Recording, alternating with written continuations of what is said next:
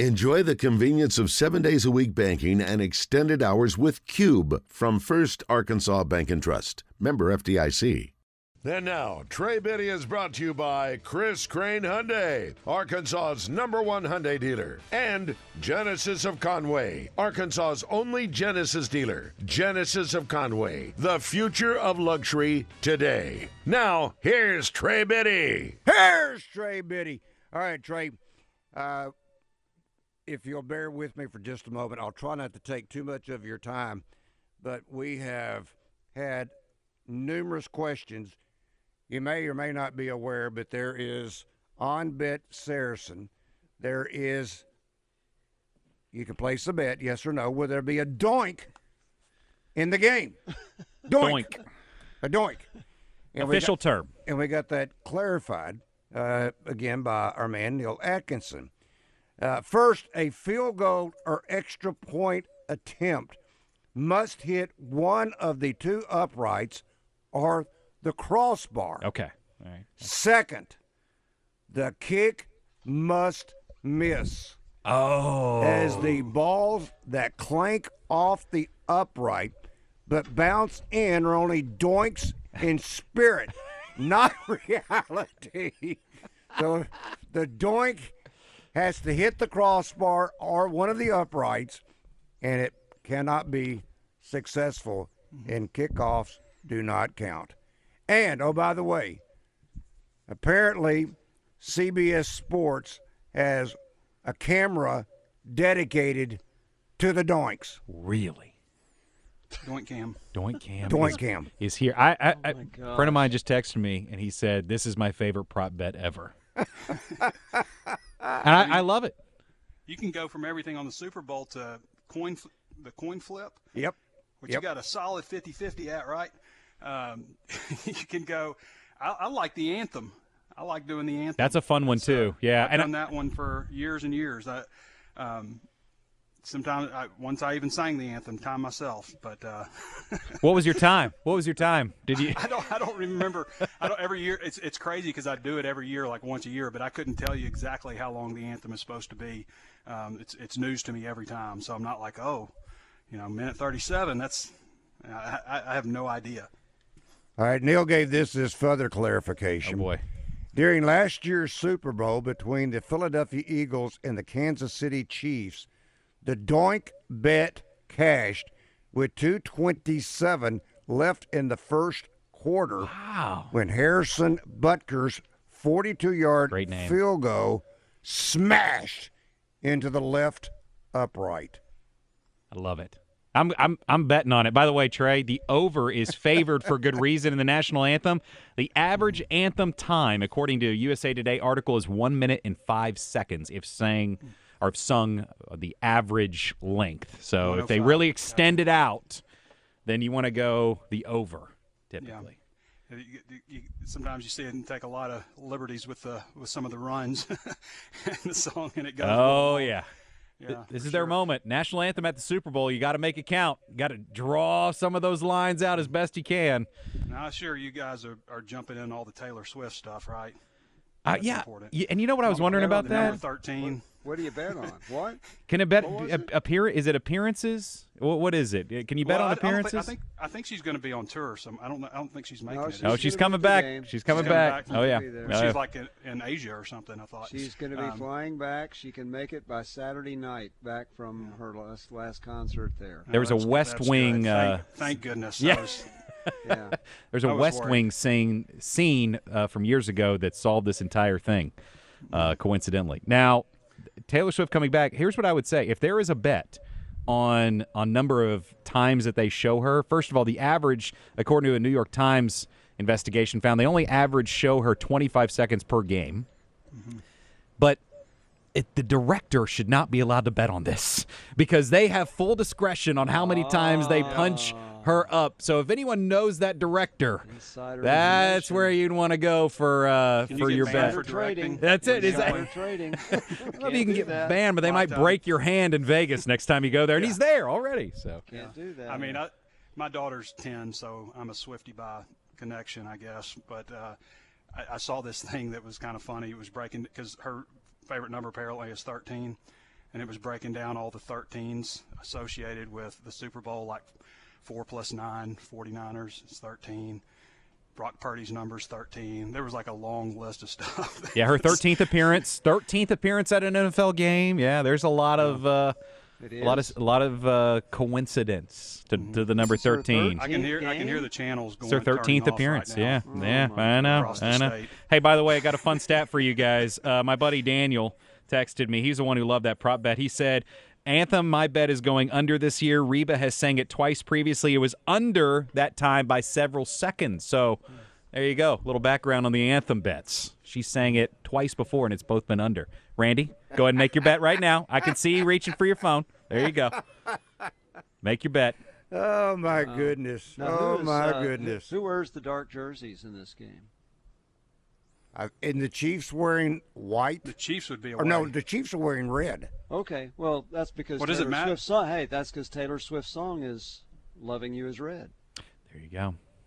That's it. There's more of it. You can't escape it. I knew Andy Reid did that for a purpose. Can't escape the Swift connection. She told him they're on the field after the Baltimore game. Coach, you got to go red. Got to go red. Wow. Yeah, right. By the way, Trey, for what it's worth, you did talk about it a little bit yesterday. Today is National Signing Day. Is it? Really? Yeah, right. It's not National Signing Day because I feel like you got to get every state involved. And did Arkansas State have any? I don't know if they had any signees. I've not seen anything yet as a release. Yeah, so I know Arkansas didn't. Arkansas's recruiting class is interesting. It's the population of the class is similar. I think it might be the lowest I've seen, but it's similar to what you would see in a transition year when you have a brand new coach. Good point. They're like, we're not going to make a bunch of reaches. We're going to take just quality players.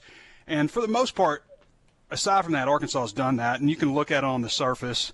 They're ranked 15th in the SEC, just ahead of Vanderbilt, which is no good, right? What's interesting, and I'm going to give some ifs and buts, so anybody who don't want to listen to ifs and buts.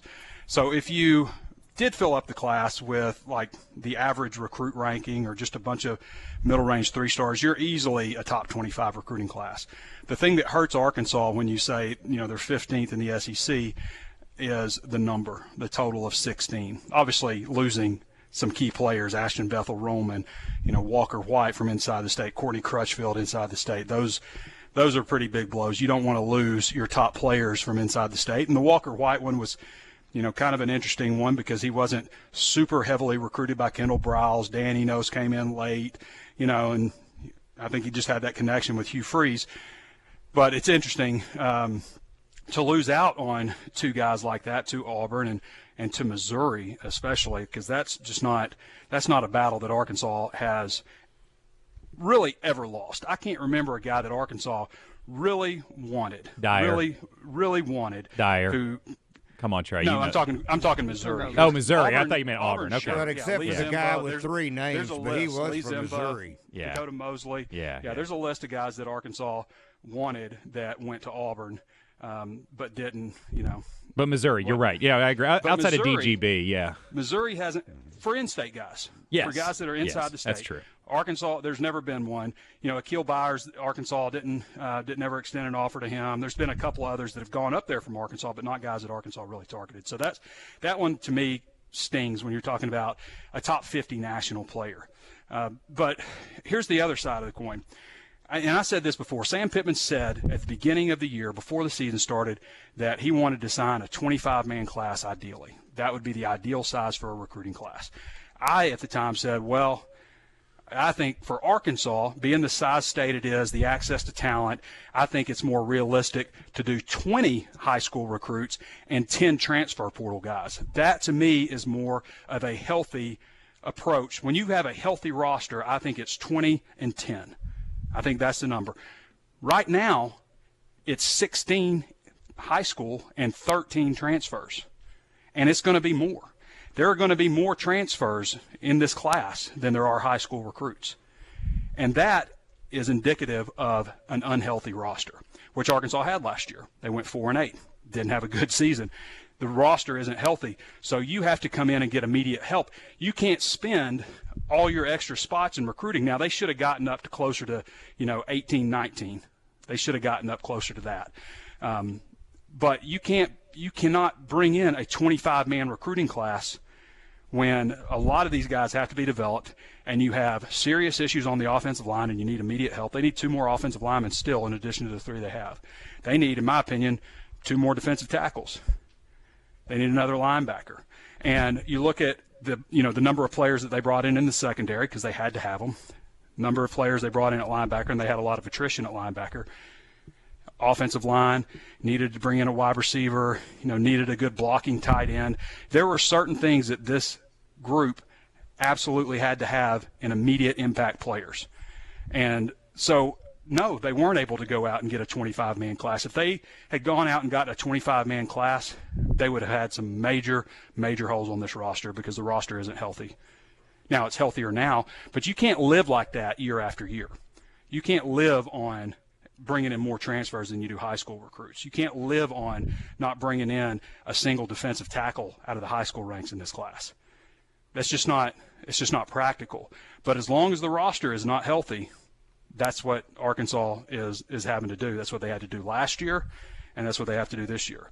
So moving forward, to me, I feel – and Arkansas is not going to be Georgia where, they go out and sign 23 recruits and bring in, 6 transfers or something like that. It's just it makes sense for Georgia to do that because they have such access to talent right next door.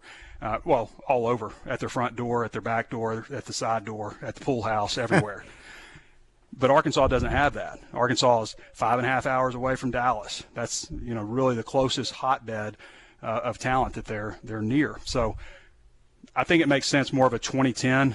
I think when we get, Arkansas closer to that number, I think then you'll probably also feel at the same time, the roster's put together pretty well. They didn't really need a ton of transfers this year. But you look at this roster also, guys, there are 25 starters, if you include specialists.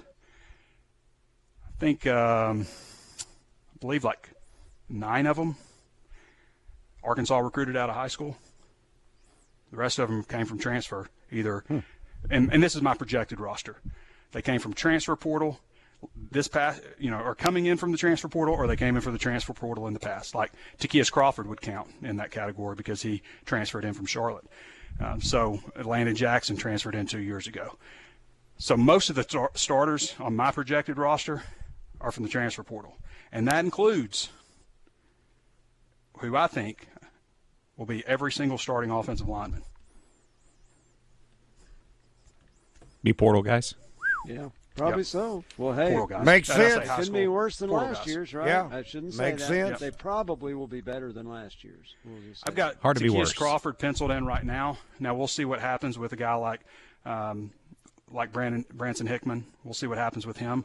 The transfer from SMU, who's pretty high on Arkansas, started 33 games at center for him. All AAC last year. Pretty coveted guy. So we'll see what happens with him. But if he comes in, then you're looking probably Addison Nichols at a guard spot if he's not the center. Takias Crawford, I think I've kind of got him penciled in at left guard right now. We'll see how that shakes out. Left tackle would be Keyshawn Blackstock, Fernando Carmona probably on the left side, transfer from San Jose State. Right guard, Joshua Braun, who transferred from Florida last year. And right tackle, Keyshawn Blackstock, transfer from Michigan State.